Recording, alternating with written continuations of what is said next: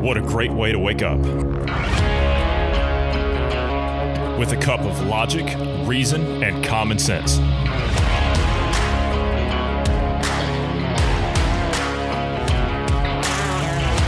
Welcome to the Independence Morning View.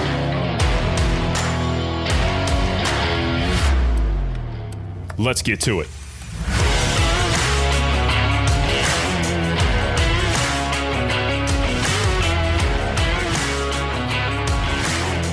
Good morning to you wherever you are in the world. I'm Johnny Anderson. I'm joined this morning by Bruce Adams. Good morning, Bruce. How are you this morning? Good morning. Healthy, alive, doing well.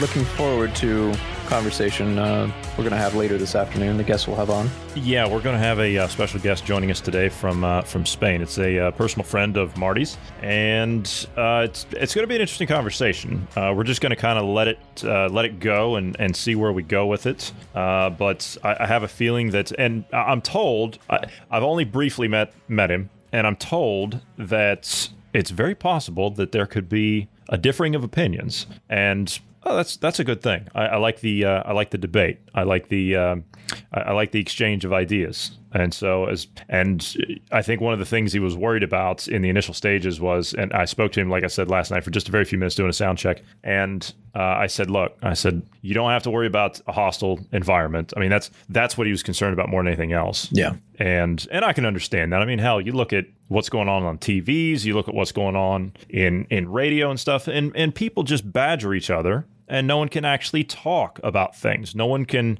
present your point and then get your counterpoint to that, and then have the dialogue. And so I guess Marty and I kind of assured him last night that he doesn't have anything to worry about when it comes to a hostile environment. You know, we're welcome to hear the points, even if we don't agree. That's what it's all about. Is that right there, the dialogue? We need the dialogue. Someone has to be willing to sit down and open a dialogue, and that's what we started, was to have the free flow exchange of ideas here. Mm-hmm. And that's what it's all about. That's the most important thing. Agree or not, it's important to talk it out, and so that's what we're going to do today. And as you said, it's difficult getting people with different ideas or different views to come on the show, because literally the examples we see, it's people fighting and bickering on TV. I mean, look at some of the CNN stuff or Fox News or how they have someone that comes on with a differing view. They just berate them, and the hostility that's there, it's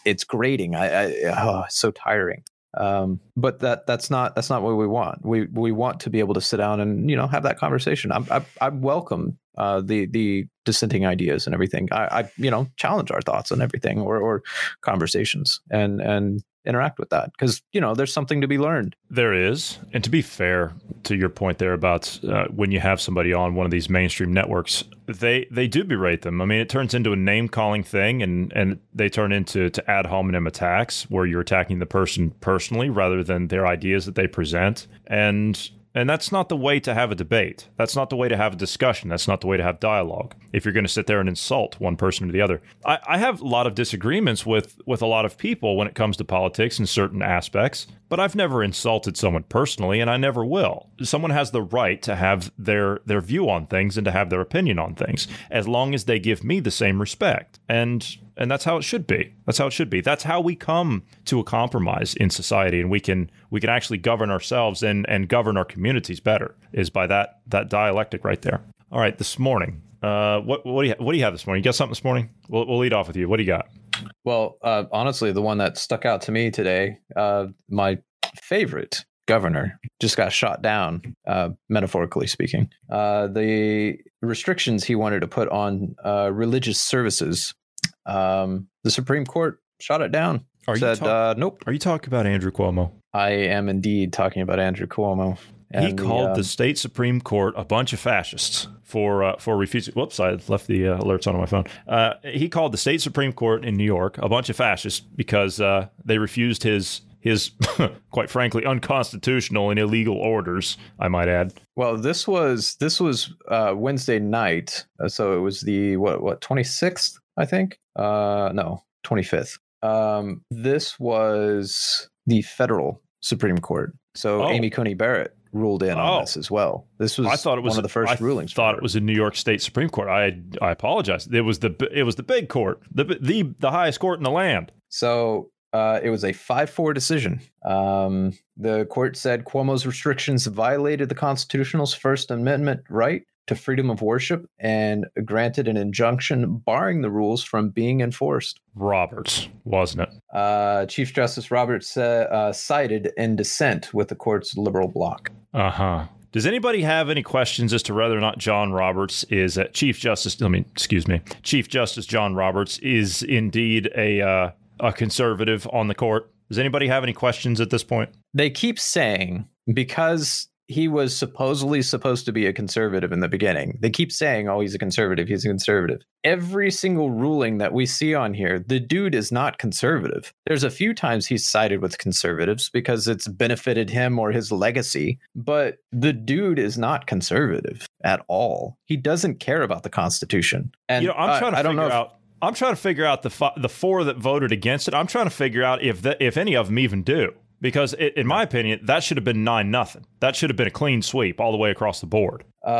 So let's see. Neil Gorsuch, he sided with the majority. Yeah, I'm sure it was him. I'm sure Amy Coney Barrett, Alito, what's his name? Clarence Thomas, and then don't tell me Kagan jumped sides. She didn't, did she? I'm trying to see if they have how they voted. Unfortunately, the article doesn't say specifically who voted for what, so I'll have to look into it. Yeah, that's right. I think the docket should be public. We can pull it. Yeah. So anyway, basically this restriction more or less required churches to heavily limit how many people were there or close completely for the foreseeable future because pandemic and all that. Some of the opinions that were stated basically said we're not health officials, we're not health experts, but the Constitution says you can't do this. So I don't know. That's kind of it's kind of the way it should be. Is this is what our Constitution says. This is what the law is. This is the law of the land. You can't do that. So I don't know. I thought it was a good ruling that was one in the favor of freedom and classic American ideas. Yeah, but you know how the media is probably spinning this. I don't even have to look at the headlines. They're probably saying in a landslide victory, conservatives made a ruling at the Supreme Court. That's how they'll play it. That's how they played it. It's not a landslide. If a landslide victory would be 9-0, that's a landslide victory. Yeah, 5-4 is not a landslide victory. Even I would go so far as to say a 6-3 is a landslide. Not even a 7-2. No, I wouldn't even. I would say 6-3 is. Because I mean that's like double. 6-3 is pretty well landslide. Okay. I'll give him that. I'm sorry. I'm no compromise when it comes to the Constitution. You can call it what you want, agreed. But I'm no compromise. That's what really irritates me about the Supreme Court is they cherry pick. The Constitution doesn't cherry pick. It's black and white. Mm-hmm. It's straightforward. You're either for something or you're not. When it comes to that document, your job as a justice on the Supreme Court, your only job is to know that document inside and out. That's it. And as far as I know, correct me if I'm wrong here, but as far as I know, you don't even have to be someone that has a law degree to sit on the Supreme Court. Well, I mean, that's typically the tradition. Yeah. In fact, most of the ones on there had a law degree from a certain university, but right. I don't think that's technically. Well, that's because it's become. I don't think so. That's because it's become a standard. Yeah, it's become a thing where they go up through and they clerk and they do it's whatever. But it's like the President of the United States. The President of the United States, as far as it goes, doesn't even have to have a high school diploma. Right. The only requirement is natural born citizen and 35 years of age. Yep, that's it. So just real quick, since this Supreme Court, I like to I point this one out every once in a while to the people that around me. After learning the preamble, the Supreme Court actually uses the preamble as a guide for the spirit of the Constitution.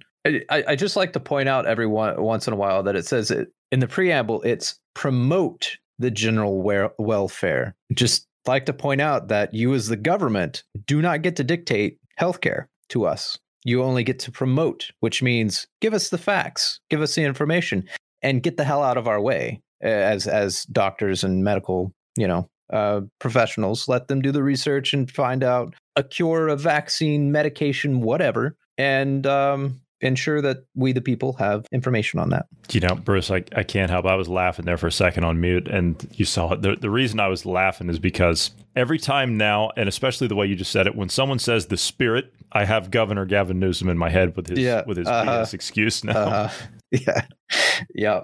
So I'm deeply, deeply saddened that that Governor Cuomo didn't get the ruling that he so desperately wanted. And it's clear who the authoritarians are in that particular quandary there, isn't it? It's clear. It's the Supreme Court. It's the conservatives on the Supreme Court. That it's clear who the authoritarians are here. Clearly, it's the four dissenting. Yes. The speaking of COVID, Sean Connery, cause of death has been released, and a lot of people are speculating that it was going to be COVID. Well, it was listed, the cause of death on the death certificate is listed as pneumonia, heart problems, and old age. Now, if you want to equate that to COVID, I mean, I'm sure you could. It fits all of the criteria, but unfortunately, that's all that was released. So don't think that I don't think you're going to get your extra COVID death there. Sorry. No. The El Paso mayor. El Paso, Texas. The mayor says a recent COVID spike is due to fatigue and many cases, right? Many cases. You remember we talked yesterday about the percentages? They're going to start knocking down the percentages of stores now. Yeah. What was that?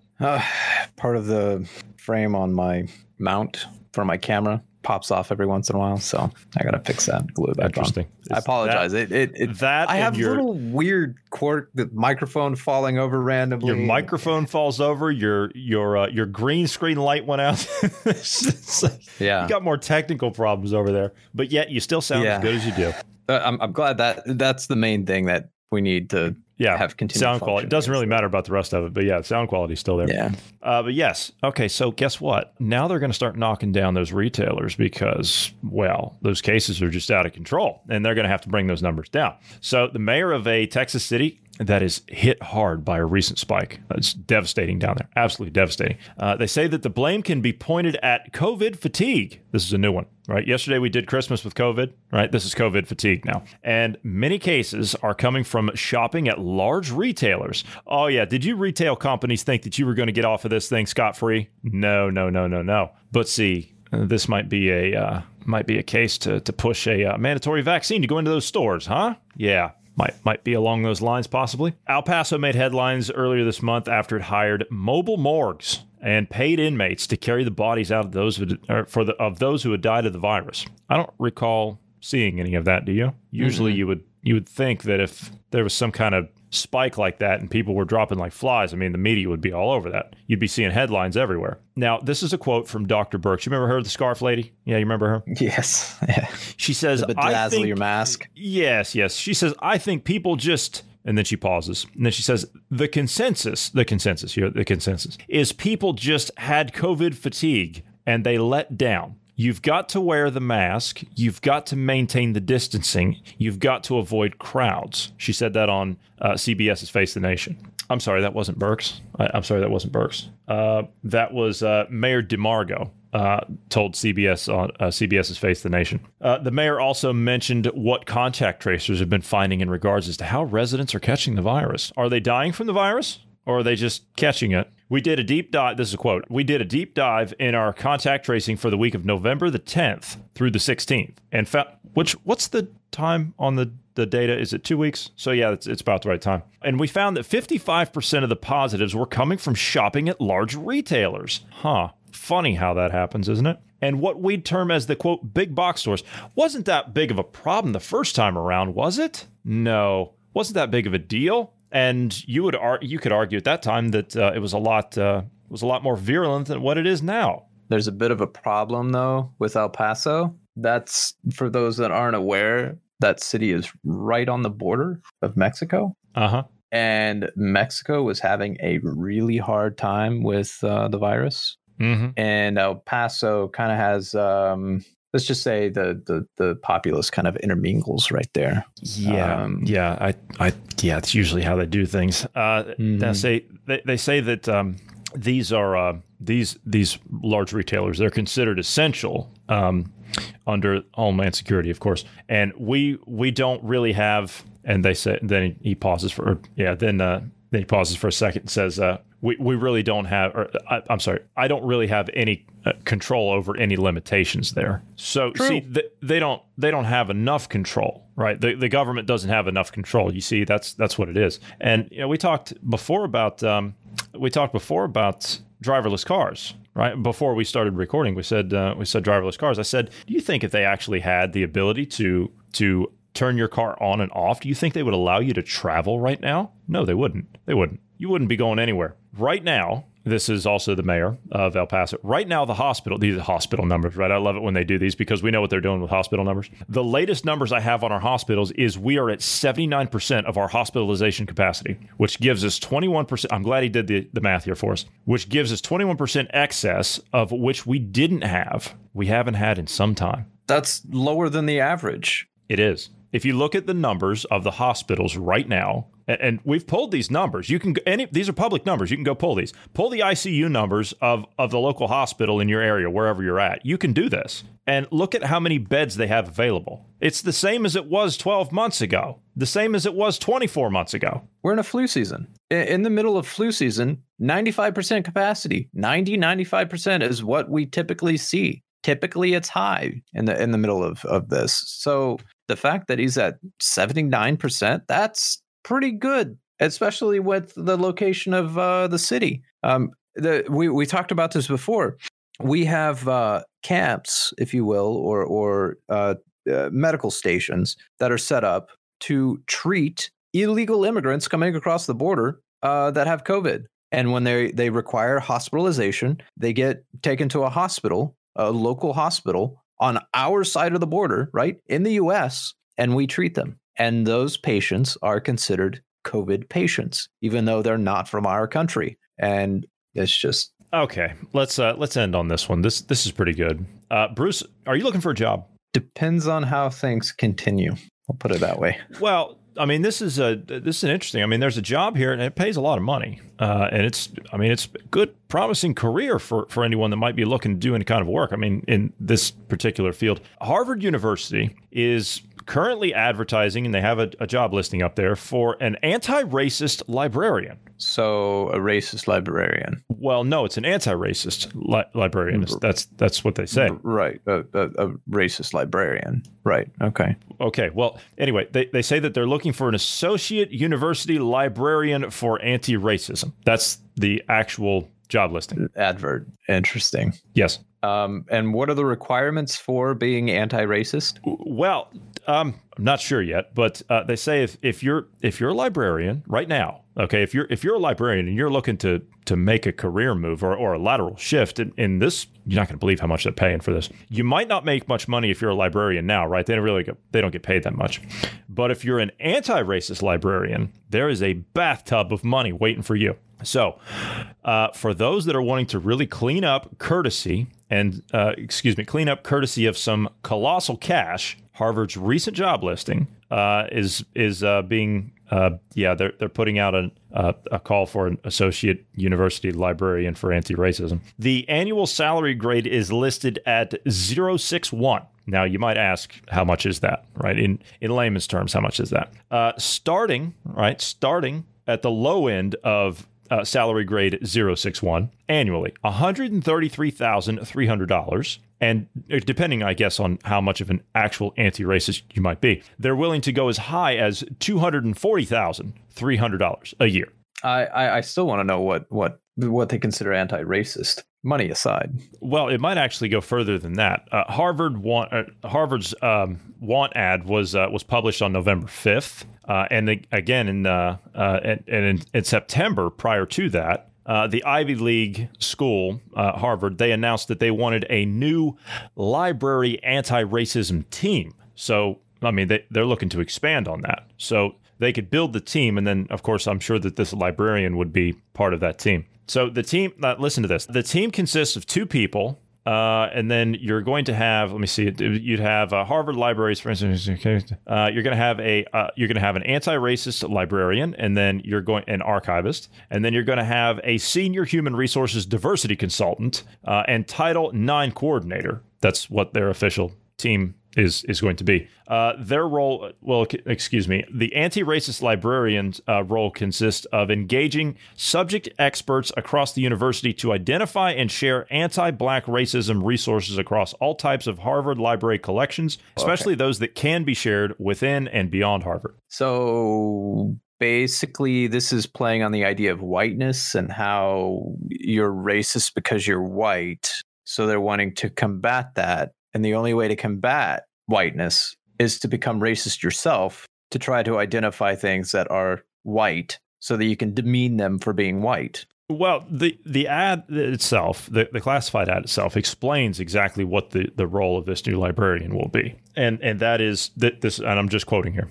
This is Harvard University's anti-racist librarian job description. Identify and pursue opportunities for the library to support education, reconciliation, restoration, and cultural transformation with regard to bias and discrimination against any group or people, including racism in all its forms. Now, to understand what that means, CNN kind of gave a crash course on what it means to be an anti-racist. And I think after you hear what they say, I mean, it sums it up pretty well, I think. Being anti-racist means more than ridding yourself of racist attitudes, beliefs, and behaviors. It means you're also actively fighting that reprehensible trinity as it manifests in your life on a daily basis. And it continues. Some white people know that to become anti-racist, they must start to listen and brush up on the history of racism in their countries. Do you hear this? Do you hear how sick these people are? These people right here, you want to talk about racism? These people are the racist. These right here, ones that talk like this.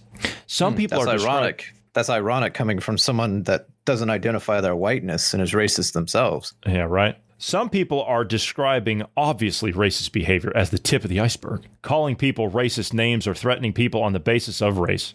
Now, again, I'm getting this from CNN. This is what they say. This is put forth by psychologist Beverly Tatum. I'm sure you're looking that one up. Then there's part of the iceberg that's not easily visible to the people. Yeah, 90% of it, if they're not looking. You can find anything if you look for it. Of course you can. You can...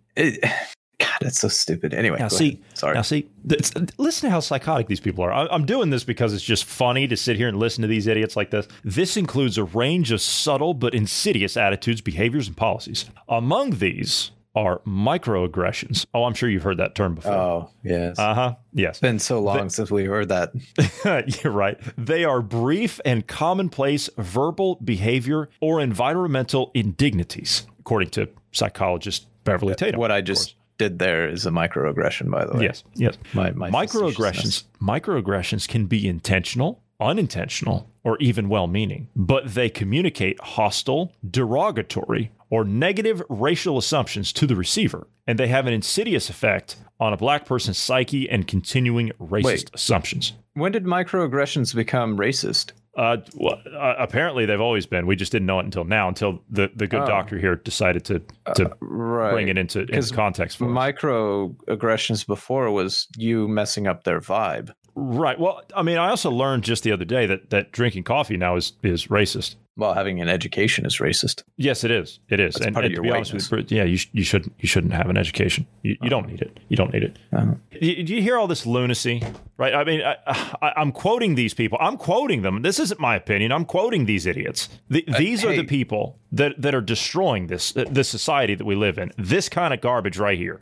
Voting is racist. I mean, clearly it's brought on by white colonials. So asking for ID is racist when you vote. That's racist too. Yeah. Which, by the way, voting is racist as well. Which, by the way, on a side note, Alex just sent me a photo over, and he says this is he's doing Apple Pickup, which is you do you register and you pick up a package. This is what they say. He screenshot his thing with Apple Wallet here, so I could see what Apple sent him, and I will tell you his, because he's not here, and I will tell you his response to this. This is a screenshot from Apple. It says pickup instructions. Okay, so they sent this over to him as instructions to pick up a package for him. Number 1, bring your valid government-issued photo ID. Okay, this is to pick up a package. Okay, number 2, when you arrive during your designated check-in window, look for the red express pickup signs to join the line. Number 3, When it's your turn, show this QR code to a specialist to pick up your product so they can there's a QR code here, you can just scan it and yeah, they know exactly where to go.